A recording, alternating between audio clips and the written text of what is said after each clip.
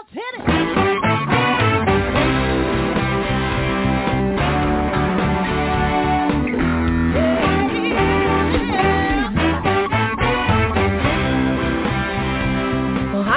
And welcome to Alzheimer Speaks Radio. I'm your host, Lori LeBay, and I'm so excited that you're joining us today. We are going to have a fascinating conversation as usual as we learn from people all around the world at all ages and stages of life. Stay tuned as we shift our dementia care from crisis to comfort. All right, here we go. What you think about, you will bring about.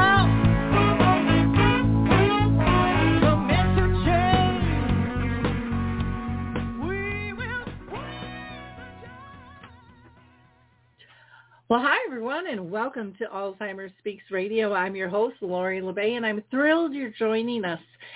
If you are new to our show, Alzheimer Speaks is about sound information, not just sound bites. We like to have real conversations with real people at all different levels all around the world. And so today we're going to be talking about a journey of a lifetime, a father and a son living with dementia. Bike across dementia. I should say the father has dementia, and his son accompanied him with this bike across dementia. But before I introduce our guest, I always like to do a little bit of a shout out. And first, I want to always shout out to the band, Mark Arneson's band, who allows us to play Clarion Call, which is our opening music. I just love that song. And you can go ahead and download that on any of your platforms that you choose to listen to music to. For those of you that aren't aware, Alzheimer Speaks has updated their website, so you have to check it out. It's much easier to maneuver. We have one whole page dedicated to a variety of free resources. One of them is Dementia Map, which is a global resource directory, which is free to use, and you don't have to sign in with an account. But you can access our radio show, dementia chats, quick tips, get information about becoming dementia friendly or memory cafes, and also various programs out there, such as September 20th, I'm going to be doing a program for Artist Senior Living called Realities of Dementia, and that's going to be family-friendly tips and tools. And then on October 31st, I'll be out in Minnetonka for a live event, which is open to the public, and we're going to do a screening of A Timeless Love with a Talkback, which is just a fabulous, fabulous Hollywood film about dementia. And don't forget to check out like Saltbox TV. That's a free online streaming service that was designed specifically for seniors. So not only do you have the old TV shows and movies, but there's all kinds of health and wellness and great educational information there as well. And if you're looking for support groups on the second and fourth Wednesday of each month at 1 o'clock Central Time, which would be 2 o'clock Eastern Time, I do one sponsored by Arthur's Senior Care. And we've got people from Belgium and New Jersey. We're located here primarily in Minnesota, but anyone is welcome to join us. And then if you are in Minnesota, on the last Wednesday of the month at 10 o'clock Central, we do a Caregiver Connect, which is sponsored by Brookdale Senior Living of North Oaks.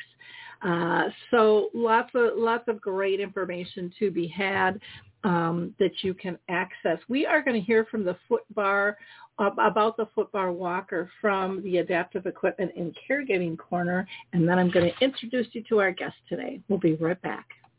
I love the foot bar walker, and let me tell you why. It is the option for my toolbox that I've been waiting for. Let's be honest.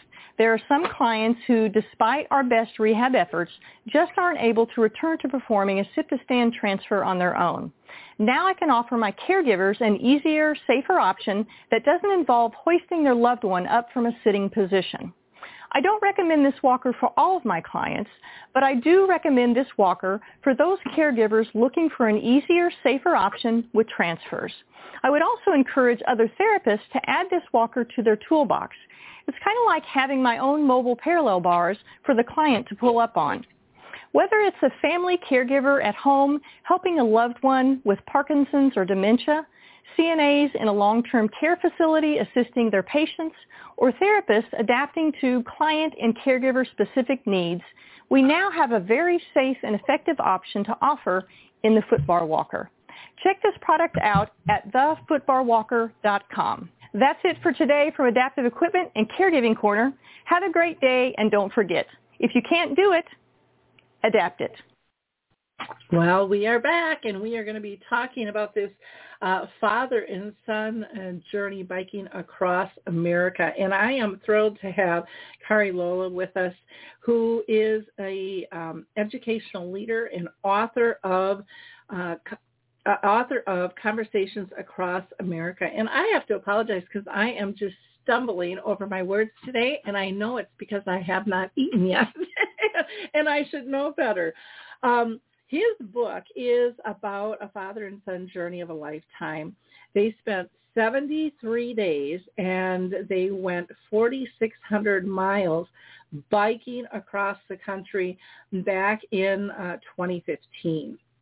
And Kari and his 75-year-old dad, Merv, who had early stage Alzheimer's, explored the world and their relationship on this journey. So I do also want to remind people that we are live today. So if you have questions and you're listening live, please feel free to call in. That number is 232-870-4602. That is 323-870-4602. And Kari, I'm just thrilled to hear this story. So welcome today. Thank you so much for having me, Lori, and thank you for all of the wonderful work you're doing to make the world a little better. Well, it takes all of us working together, to push things forward. And I think when you are personally touched, you kind of like you don't know what you don't know until all of a sudden you know it, and then you see where all the missing parts are and where the cracks are in the sidewalk and where they need to be filled. And it's been just such a pleasure on my journey to meet so many others like yourself who have done something special to kind of fill those gaps. So, I mentioned that your dad had early onset. If you can give us a little bit more background maybe on that. And then also, were there others in your family or circle of friends that were also dealing with some form of dementia? Yeah, so my first experience with Alzheimer's was my grandfather. And so my grandfather had been diagnosed with Alzheimer's at the time. And so this is 20 years prior, and I was a high school senior, and my grandparents came out to visit us. We were in Oregon, they were in Illinois. And this was as a freshman in high school. And I have very clear memories of my grandfather coming. And my grandmother would shepherd him around, and he was very polite, but it literally was like talking with a polite 6-year-old. He had no knowledge of who I was, and so that was my first exposure. And he passed 3 years later, and there was a very, we weren't nearby, but my grandmother endured a lot, and I would hear kind of the story afterwards, trying to be the primary caregiver as long as she could. And so my dad always had that in his mind that, okay, this is hereditary, can be likely hereditary. And so he was trying to do everything he could to avoid that through kind of healthy lifestyle. But at a certain point, about 2012, a few years before this trip in 2015, my dad, we were meeting, again, we were in the Midwest, and he mentioned that he had just had a CAT scan of his brain, and they had said it shrunk significantly. And they said, they didn't say early stage Alzheimer's. They used a euphemism and said, you've got mild cognitive impairment. But clearly that was, we were heading in a certain direction. And so over those next few years, started to see a number of symptoms, kind of behavioral changes and family, friends, growing concerns around Merv. He was living independently at the time at the home in Eugene, Oregon. But there was a growing alarms and concerns around that. This is all prior to the trip in 2015. Okay. Okay. Yeah, that's spooky when you've got somebody living alone on top of it because, how is that monitored? Are they seeing and feeling any of that? Are there people around them that can really stay on top of it? I know my mom, my mom and dad were married, but man, she could hide it good. She could Yep. really step up to the plate. And, my brothers are like, she's fine. And my dad and I are like, no, not so much. There's something going on here. Yeah. And it wasn't until things got, really major that Yep. they were willing to see that. And so it gets really, really tricky for sure. Yeah. And, I think that monitoring is really important. Just two quick notes on that. Number one is, one of the benefits of doing this trip was since I had been living in New York, my sister was away in Hong Kong. And so we would see my dad for brief visits, but we weren't there, day in, day out, monitoring everything.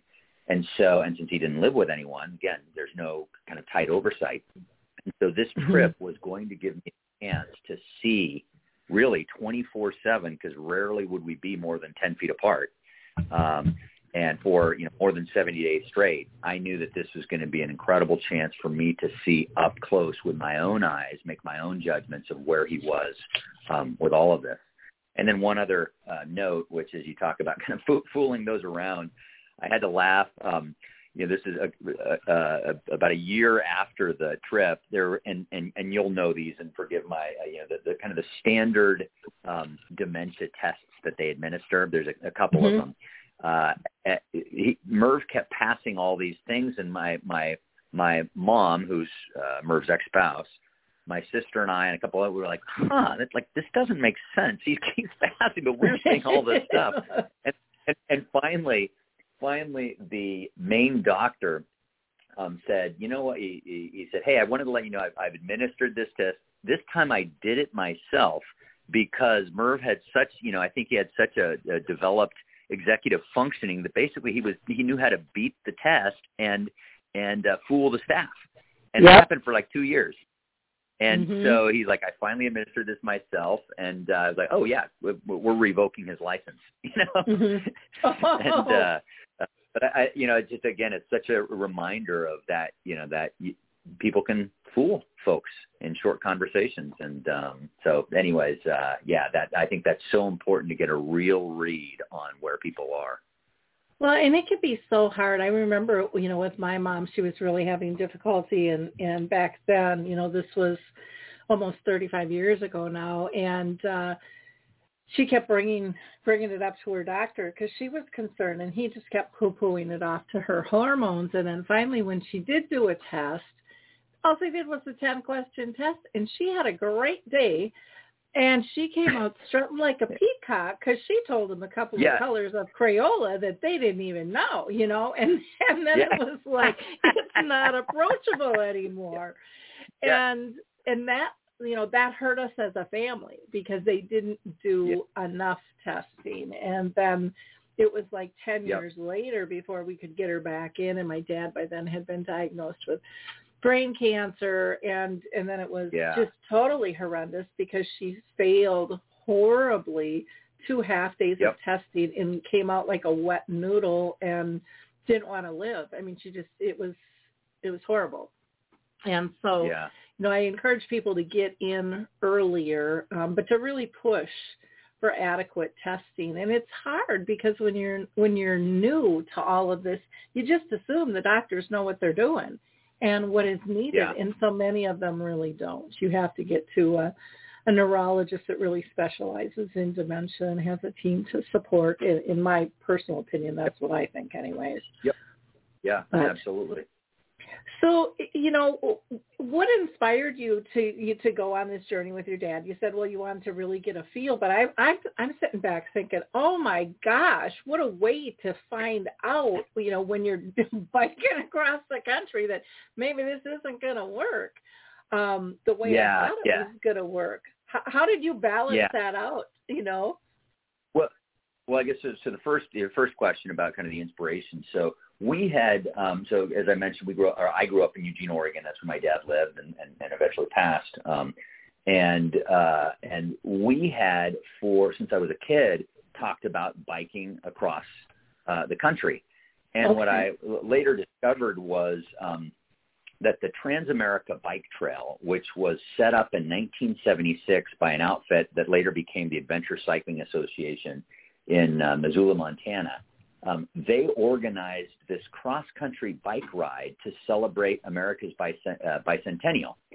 And so in 1976, there were 4,000 riders from 50 states and 14 countries that started in Astoria, Oregon, and headed east to Yorktown, Virginia. And they crossed 10 states, and there's a couple 100,000 feet of climbing, just this incredible adventure. And so what I discovered, though, is that riders on that trip, on like day 2 or 3, they passed through Eugene. And so Merv, my dad, had seen, and I didn't remember this, but he remembered speaking with riders, seeing that. And so I think that was the initial seed in talking about doing a cross-country bike adventure. And so Eugene is a very progressive place, and so my dad in the 70s was biking to work. He was commuting to work by bike. And we had done a couple triathlons in 1982 and 84, 20 years before most people knew what that was. And then we did when I was in just before my 9th grade year, we did a 3-day, 300-mile ride around Jackson Hole, Wyoming, and Yellowstone National Park. His parents had a cabin nearby, a small cabin nearby. And so that gave us kind of this first taste of adventure and bike travel. And so since then, we talked about doing this cross-country bike trip, but it had never come to fruition and came very close in 2001, right before I went to grad school, but it didn't happen. And so in 2014, actually January, February of 2015, when I had received an offer for a new work opportunity, and I realized, I could leave my current situation. That gives a window of about 4 months. There's this chance that for us to finally do what we've talked about doing. And even though we know that there are these growing concerns, alarms, et cetera, this is probably the one chance we will have to do this, follow this dream. And so basically said, okay, well, let's quickly pull the trigger, and what do we have to put in place to make this happen? And so we jumped into that. And in just a few weeks, literally got gear, the basic gear that we need, listed my dad's house for sale, because that was one of the big things. We were trying to help him downsize and get out of that. So we cleaned that up, listed it for sale. And then we did one quick test ride about a week before we were scheduled to fly back east, where it was, we literally got the bikes, and in the dark, we biked about 15 miles in the dark in a little bit of rain, carrying a little bit of weight. And we went up one hill, and my dad was smiling in all of this. And I said, okay, all right, we did that. Now all we need to do is do something like that about 4 times a day with breaks in between, and we'll take it one day at a time. And so that was kind of the test to make sure that we weren't totally crazy, that we could do that. And then pretty soon we were dipping our rear wheel in Yorktown, Virginia, and we chose to go east to west for 2 reasons. One is we wanted to. I think most people agree that the most spectacular scenery in the country is Rockies and West. And then secondly, we wanted to end in our home state of Oregon, and so that would just make it kind of that last state dessert where you could collapse. Yeah, so we collapse in our home state. If we're going to die, we'll die in our home state. I just think, oh my gosh, that's just such an endeavor. I just think it's just a miraculous task that you just seized and said, we're going for it. And I just think it's absolutely incredible. What is one of your favorite memories of your dad on this excursion? Do you have 1 or 2 that you could share? Yeah, I mean, so many, I think if you curve if you were to kind of graph this journey, you've got 10 states. The first 3, because it's not like we were training for 6 months and preparing. It was like 3 weeks. If we don't see this in 3 weeks, it's not going to happen. Mm-hmm. And so as a result, those first 3 states were really tough. Mm-hmm. And so then it wasn't clear that we were going to be able to pull this off. Mm-hmm. And then as we got through those first 3 states, suddenly it was like, okay, we're still standing. And then we got, by the time we got to Colorado, and, I guess that would be the spot where Colorado is the 5th state, but it also has Hoosier Pass, which is up over 11,500 feet, something like that, and it crosses over into Breckenridge, and it represents the highest point on the Trans-America Bike Trail. And so I knew that after we crossed that, we had basically something like 30,000 feet down, a net 30,000 feet down to or 16,000 feet, whatever, down to the Pacific Ocean. And so that's where for the first time it was like, okay, we can pull this off, and Merv can pull this off.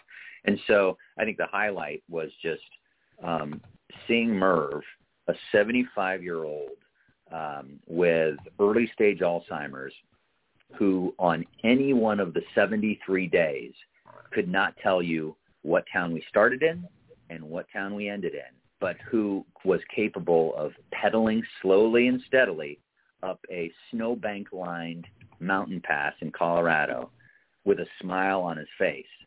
That for me was just magical. Wow. That would be. And it is amazing what they grasp a hold of and how things are expressed. And very, very cool. Now, what about, I would imagine you had some pretty difficult times too on the journey, probably for yourself and for your dad, I would imagine. Yeah. There are a few types of kind of major challenges. The first, obviously, was just a fitness challenge. Could we actually do this? And on day 5, we just had a real hard reality check where we were going down the Blue Ridge Parkway, and suddenly Merv's walking his bike. Because there's a lot of climbing that we just weren't in shape for. And so, okay, that's all right. We'll adapt. And so I take one of his panniers and load it up on my bike. We go 10 more minutes, and then Merv's walking his bike again. Okay, all right, we'll adapt. And after about 3 of these iterations, there's suddenly no more weight for me to take. And I look like I'm carrying all of my life's possessions on my bike. And we literally stop at the side of the road and take a nap. And stopping and sleeping in the next, let's just get to the next town. But that was kind of the first major test of, okay, can we even pull this off? We may not even be able to do this. So, but the upshot is we got in better shape as we went. The second really was a cold factor. And this was, in ideal circumstances, we would have started later in the year. We started on April 14th because I had to report for my job by July 1st. And so that meant we were going much earlier than most people do for the cross-country bike trip. And that's why we had the snow in Colorado, and we had snow and cold temperatures elsewhere. And so in Virginia, 10, that was probably the closest we came to calling it quits. We camped out, at kind of a little spot there in the Blue Ridge Mountains there. And the challenge was that Merv, at 75, as many males over 40 or 50 can identify, had frequent trips to the bathroom. And it's one thing when you're at home. It's another thing when you're in a sleeping bag in a tent. And so by the time he would unzip everything and go through this kind of obstacle course to get out to go to the bathroom, come back, his sleeping bag was cold. And he did that multiple times during the night. And so that morning on day 10, he had gotten an awful night of sleep, just shivering.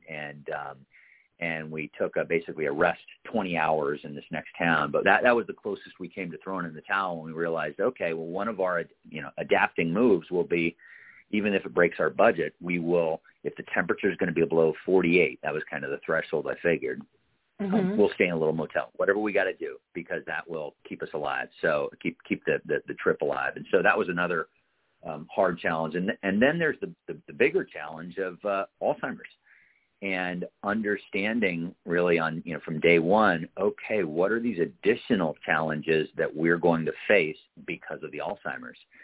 And so that, there was everything from the, confusion, place and time, and suddenly is Merv going to wander off? And, oh my gosh, I've lost him already. There was, on day 4, he comes out of the bathroom in the morning, ready to start the day, and he's got his Lycra shorts on completely inside out, and there's this bright red padded crotch, kind of screaming like a bullseye, and that's, so I'm like, oh, okay, all right, Dad, hey, I make him aware of his fashion blunder, and we get him squared away, but there were a number of things like that where it was clear that there were going to be some additional challenges than just an ordinary difficult bike challenge. Mm-hmm. Yeah, when you had said, oh, go ahead. I'm sorry. Well, and then I was going to say, and then I'm probably to fast forward then was, if you go through the 10 states, the first 7 states, really, it was like, okay, it was focused a lot of just logistics. Okay, can we do, let's get to the next town, this, that. And so there weren't a lot of other, what I'd call deeper conversations. But by the time we got to Idaho, the next to last state, now we were in a little rhythm, and it was like, okay, we've got this. And so we were starting to have a chance to have some deeper conversations. And during that time, Merv's house that we had listed for sale just prior to departing received an offer. And so we then sold that. And when I shared the news with Merv, that triggered a whole series of some tough conversations, and I think people that are in these shoes, there's a certain kind of volatility or rationality that comes up with folks with Alzheimer's. And, when I shared that news that, again, we had planned for this, et cetera, the direct quote was, so you want to lock me in a cage and throw away the key? That was the verbatim quote as we're pedaling along. And so we started to have some and I can go through that in more detail, but basically over the next week, then we had some really difficult, but then some good, healthy conversations trying to talk about Alzheimer's and what kind of where he was, what these next steps were. Mm-hmm. Oh gosh, I can't even imagine being on the trip and the stress that you have, and then selling the house and having to deal with that, and then the conversations. I mean, I remember, and this is minute compared to what you were dealing, but just it took me 3 months to convince my mom not to wear a bra, because we tried all different types of bras and she couldn't hook it, and she was getting so frustrated. We tried the hooks in the front and the back and the over all kinds of stuff, and she was livid, just livid over that. I can't even imagine if we were dealing with her home on how that would have gone over, because sometimes they just, she would just hold on to sometimes the strangest things, and selling your home is not a strange thing. I mean, that's kind of the core of who we are, when we've lived there that long. I did want to ask you, because one of my fears when you said, well, we just slept on the roadside, were you scared that, you might get hit by a car, or somebody might come by and do something, or your dad would just wander off when you were sleeping? I mean, those 3 things all hit me right away going, oh my gosh. Yeah. I can't even imagine. Yeah. I mean, so again, for context, our sleeping accommodations were everything from, on 2 occasions, which included a celebration, the last night when we were in Astoria, Oregon, but then in Yellowstone, where per the condition that I outlined, which is if the temperature is going to be low, we've got to stay in a motel. Well, in Yellowstone, you're limited to basically one option. So there was we splurged and blew like basically the whole budget, on because we couldn't camp there because it was going to be too cold. And so we did everything from a high-end motel to just really simple, kind of almost like trucker motels, to churches opened their doors for cyclists in many places. There's an outfit called Warm Showers where people volunteer to host cyclists. So we stayed in a few private homes and then some campgrounds. And then on two occasions, at least two occasions, on one case we literally camped behind a gas station. On one, we camped next to a fire station. And on another case, our first night in Oregon, we actually did. It was just kind of 15 feet off of the highway there, just in the middle of nowhere, because that's what we had. And and so to answer your question, I wasn't. The first week I was concerned about Merv wandering off. After that, I kind of had a sense of, okay, I was tracking his movement. I wasn't concerned. I wasn't concerned about any other random acts of violence or anything like that against us. So no, that wasn't a concern. Okay, well that's good. And part of that I would imagine is just coming out of the world we live in today. I mean, you just hear weird story after weird story, with things from losing control of a vehicle to intentional, kind of madness, on the road of what people do. And so I think on that note, it's actually important to just kind of counter that with, it's amazing how many people, how all across this country, how many kind people, generous people there are that are willing to help you out in different ways. And that's reserved for the final 30 seconds of the newscast, right? And the reality is, we had, that was most of our experience, not negatives. Wow. And I think that is so true. And it's, it's kind of squashed down because it doesn't get the ratings. And I think it would get the ratings if they did it more. I think people really like the good news and not all the horrific stuff that's out there. It kind of slides me into my next question about what did you learn about America as you guys traveled the country? Yeah, I think, the first thing, kind of just echoing or repeating what I just said, which is America is full of, very well-intended, kind, generous people, who are helpful and want to try to help. I think that's number one. You see an incredible diversity. And most of this was in rural America, and even in rural America, you get a range of industries. I mean, we talked with everyone from coal miners to farmers to entrepreneurs to people walking across this country to immigrants to illegal immigrants there's just this incredible range of folks and the perspectives that they have, and then you when you start talking with these folks, it's amazing to hear all of their dreams and disappointments. And, when you pedal a bike, unlike a car, and you're there with just your two wheels and nothing, kind of no walls, glass, steel protecting you, it's amazing how people come up curious. And what often starts with oh, hey, where are you guys headed? Or where are you coming from?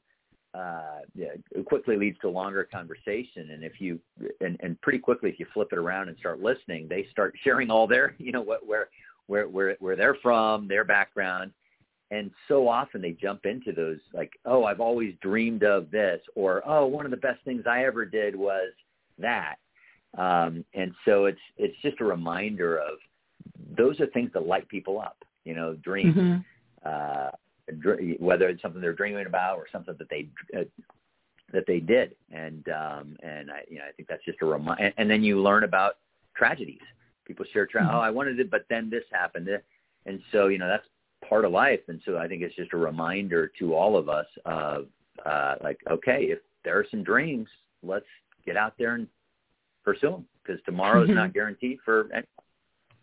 Ain't that the truth? That is very true. I think, these stories like yours are so inspiring. It's so out of the box, and you're taking the risks that so many people are just afraid to, or they've been told they can't do, and they've listened to those voices instead of saying, we're going to try it. If it doesn't work, we'll adjust. But we're going for it. Yeah. Nothing to lose here, and really everything to gain, especially with your relationship. I think you just said something that's so important, that can'ts. And what I found was just from that kind of initial diagnosis of mild cognitive impairment, every conversation with Merv, with friends, with family, it all became focused on the can'ts and the can'ts.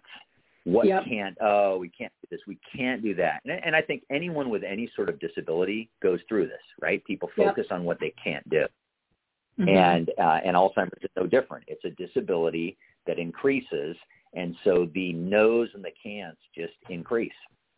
And so amidst that growing sea of no's and can'ts, we made a bold decision to say, okay, he can't do this, he can't do that, he can't do this, he can't do that. I get it. But you know what? He just biked 15 miles here, and he was totally fine, smiling. Oh, boy, what would happen if he has a good Sherpa, someone guiding him? And you know what? If we can just string, let's say, 4 times, whatever, a couple hundred of these together, 15 milers together, it's like he might actually be able to pull this off, and because that's what he can do. And he did. I mean, it's amazing. And just one other note on that, as we drove down from Dulles Airport down to Yorktown, Virginia, there, kind of day 0, right before we started.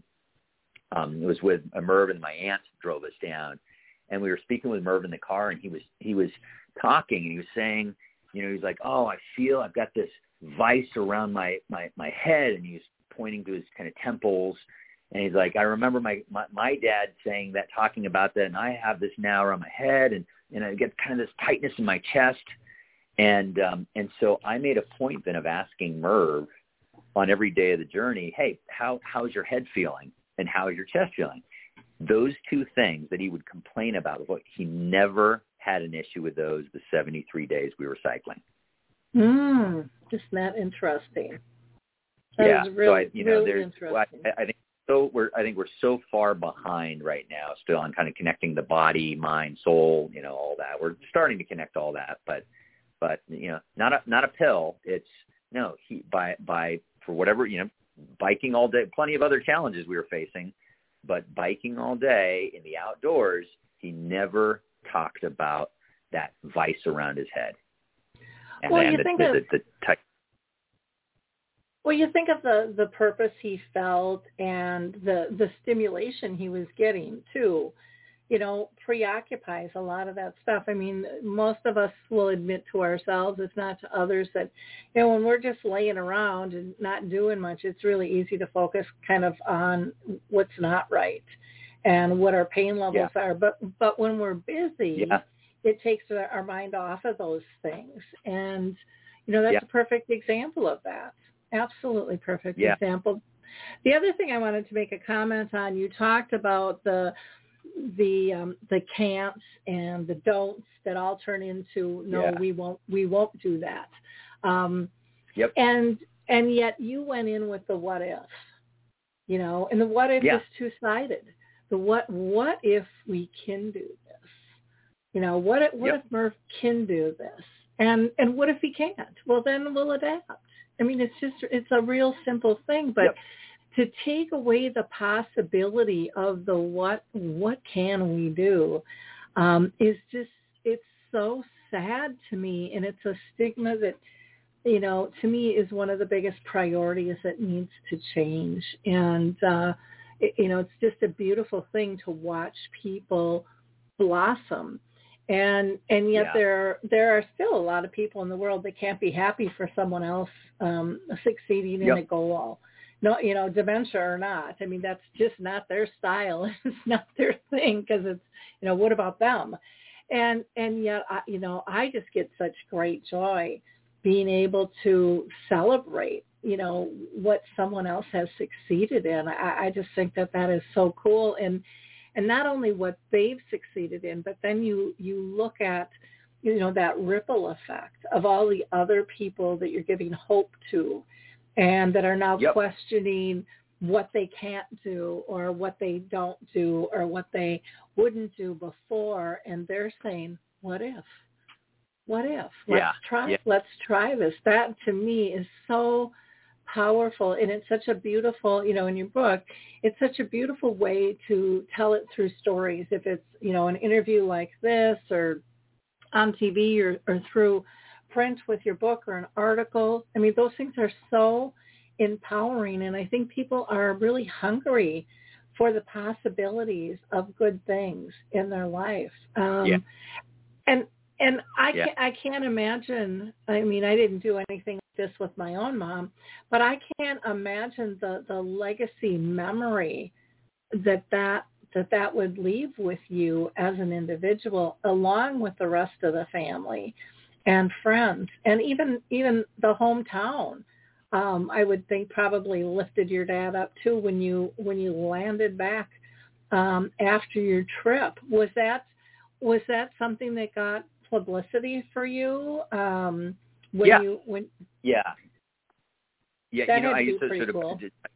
I guess, yeah. So, to back up to your what ifs, which I think is such a good point, and the what ifs is both possibility and failure, right? So, exploring both of those and the willingness to undertake and put in action when there's a what if scenario. And that I referenced earlier on day 10 when we were in Vesuvius, Virginia, after the cold, where it was like, you know what, I don't know, this might be too much.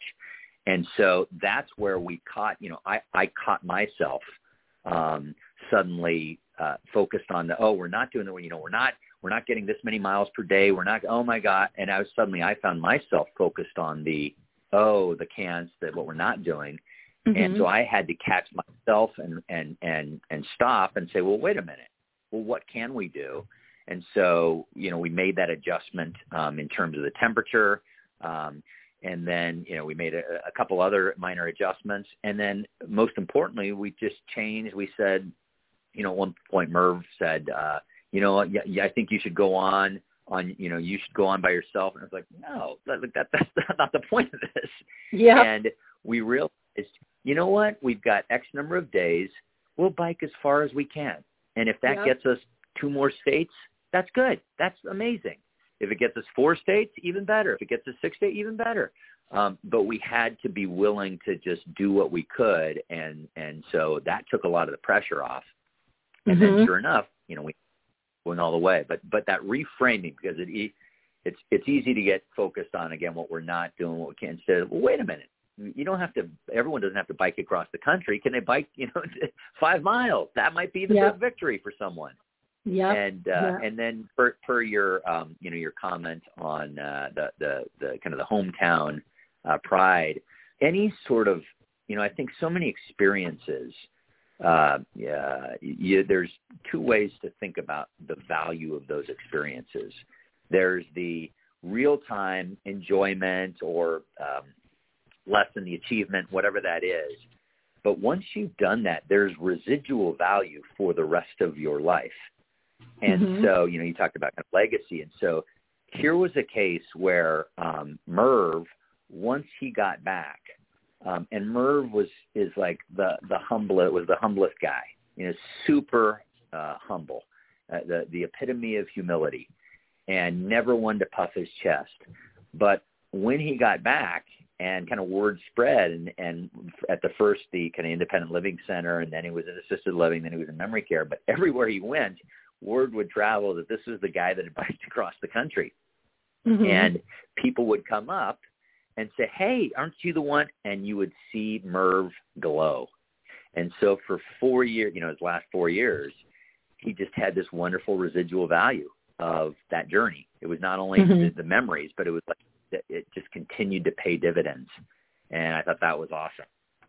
Yeah, and not just to himself, but like you said, to so many others.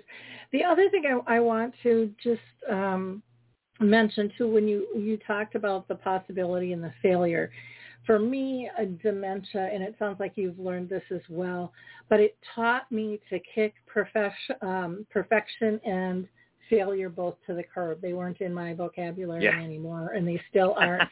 Because perfection makes us stall out or quit, or, and it makes us judge ourselves and others when there's so many different ways to be able to get something done and still feel valued and good about it. And,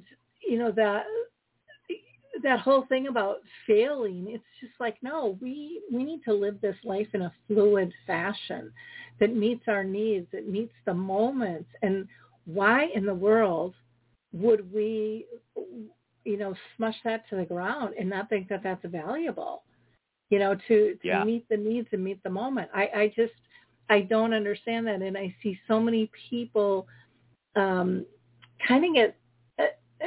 of just get wrapped up in that whole thing, and creativity goes out the window, and you must be a bed in a box, or a bed in a bag. It has to be done like this, and you have to go 1, 2, 3, 4. No skipping around.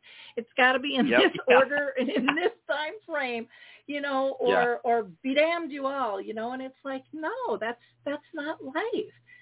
That's not how we live our everyday life.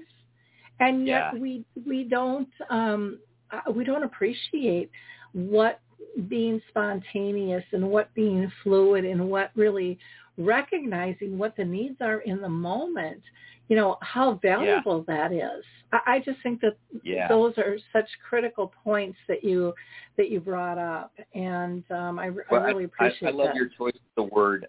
I love your choice of the word moment.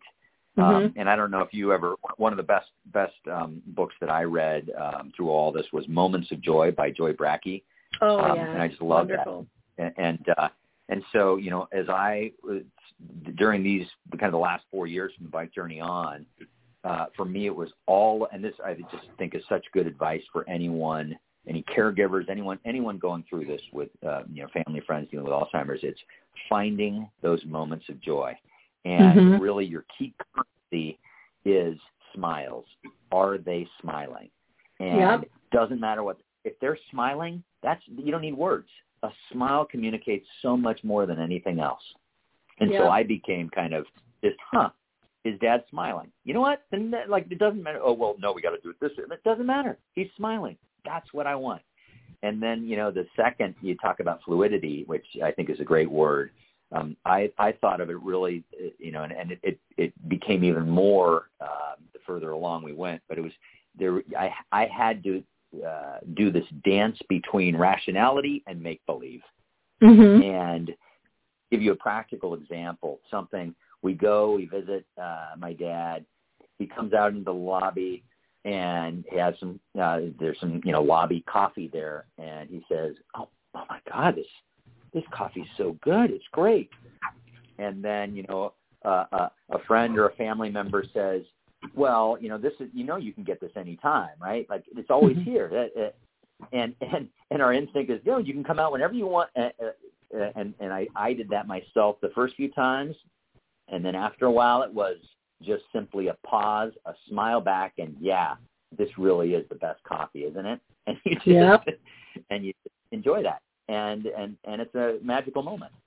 Well, it's about simplicity. And, another thing I think the disease taught me was how to play again. Because you said, you're doing this dance between your reality and their reality. And so often when you step into theirs, all the complications just melt away. And it just gets down, like you said, to that moment of appreciating something. And so often in life, we are so busy and so fast-paced. We've been told since we were little to, slow down and smell the roses, but most people don't do that. And I was on That's right.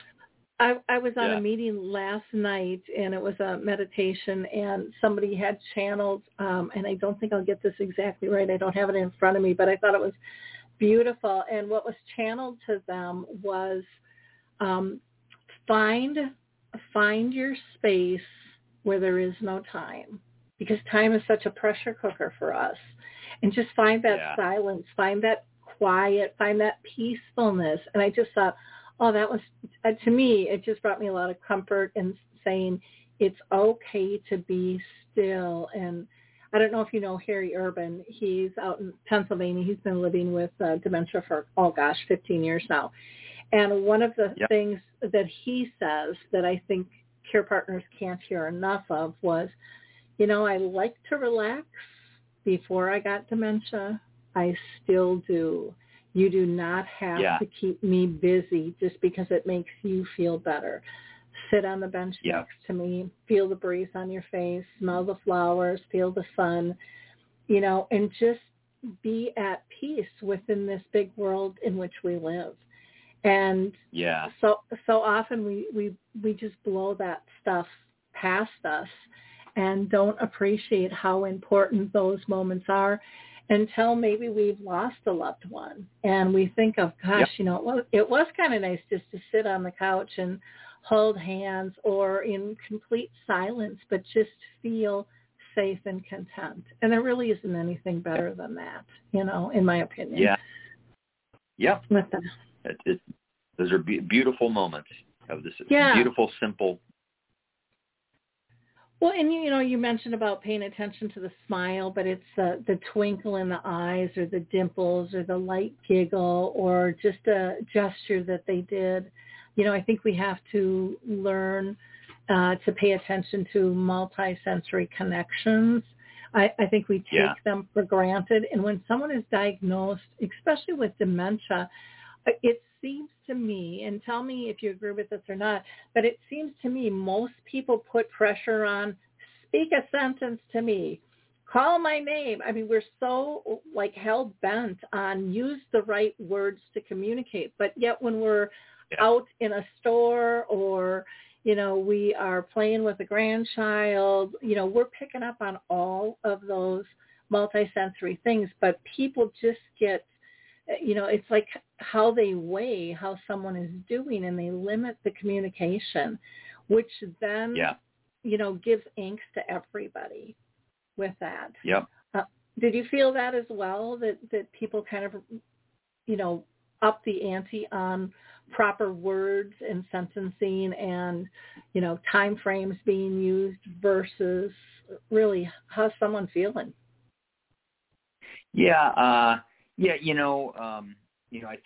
I certainly would see, again, on these 73 days, I would see Merv's frustration in trying to communicate where he just couldn't find the words.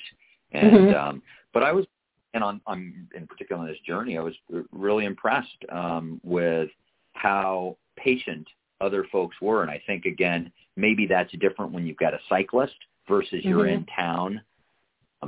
Because I agree that, we're an impatient society to begin with. And, now we're 148 characters or whatever we are. And, but on a positive, I was really impressed with how, even in Virginia, it was like maybe day 3 before we got into Charlottesville, we were pulling up and we stopped and we asked this gentleman, name was Overton McGee. That's his name, this great Virginian name, and like an 8th generation Virginian, and asked him about a restaurant recommendation in the next town up. And he said, "Hey, I'm sorry to tell you that it's been closed down for the last year or whatever. But hey, you're more than welcome to join my daughter and I for lunch.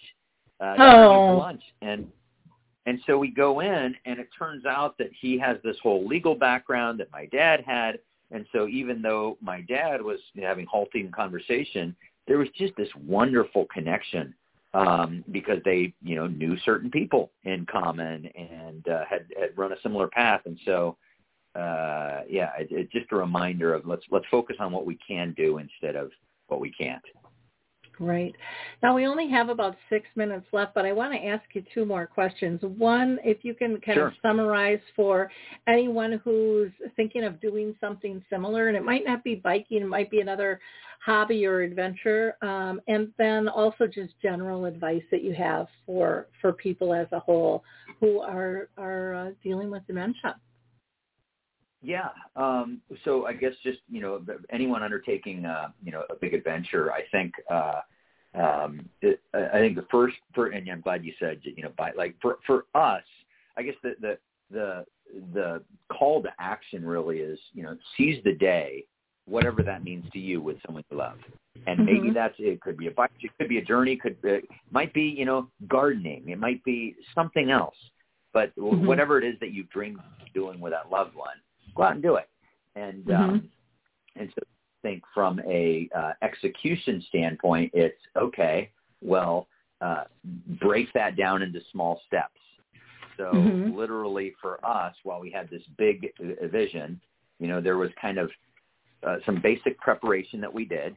And what I find is, for me, this is a personal taste, you can prepare as much as you want. And and some people over prepare, and then there's no spontaneity. There's no, oh, hey, someone invited us in for lunch. No, we can't go because we've got to be there by, this is, and so I found that kind of a 70 to 80% preparation for adventure is make sure that we don't die, we don't get seriously injured, but there's a lot of flexibility to what we're doing. And I absolutely needed flexibility on this trip. So that was good. I think anyone undertaking any sort of adventure, it's like, break it down into small steps and then be flexible on how you, and adapt as you go, whatever that is. Again, it could be a gardening project, could be, there's just limitless possibilities. I guess that would be the thing about an adventure. And then on just general advice for folks, we touched on a couple of things. I mentioned just the moments of joy, currency of smiles. I think that's for folks dealing with Alzheimer's, a dance between rationality and make believe. If you're rigid and not willing to make that dance, it's going to be tough. And you can actually have fun with it the way you might with as a 9-year-old playing, if you are willing to be fluid and do that dance. Third point I think would be connect with other people, other caregivers, other folks going through this. It was huge for me to be able to talk with some friends that were either a little further along or a couple steps behind. Just more than anything, just besides, but also just some laughs at the craziness of it. And I think that's so healthy. And then one of the most, I talked about this kind of these tough conversations that I had in Idaho and Oregon with my dad. I found the book Being Mortal by Atul Gawande incredibly helpful, and in particular, which is really about how societies look at the last quarter of life. But within that, there were these 4 questions that when I used those in conversation, it opened up our conversation so much more. And at the end, Merv basically said, hey, that's one of the best conversations we've had in a long time. Thank you. And those 4 were basically, what's your understanding of where you are with your health? And let him talk. And then what are your concerns? Let him talk. What are your hopes? Let him talk. And then what would a good day look like? Let him talk. And, so often we're, but you got to do that. And so for me to ask literally those 4 questions and then shut my mouth and let him talk, and a couple little follow-up questions, but really let him talk, that totally changed his kind of his state of being, and very powerful. Well, we're not a good society of listeners, and we're always correcting, or we're thinking, what are we going to say? What are we going to say back?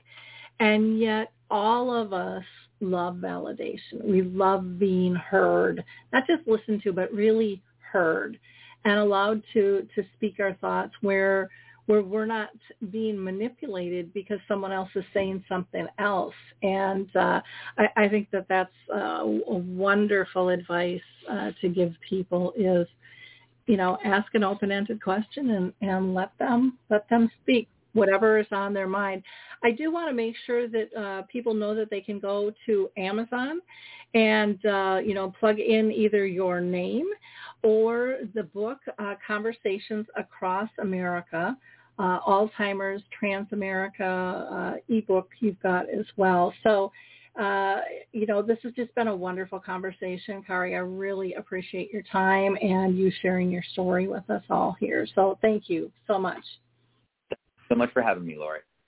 Wonderful. For our listeners, I hope you like, click, and share this story. Give people hope of what is possible. And don't think about what you can't do, but think about and focus on the what if, especially when you kick perfection and failure to the curb. You can always adapt. That's what life is about. Thanks, everyone. Till next time. Bye-bye.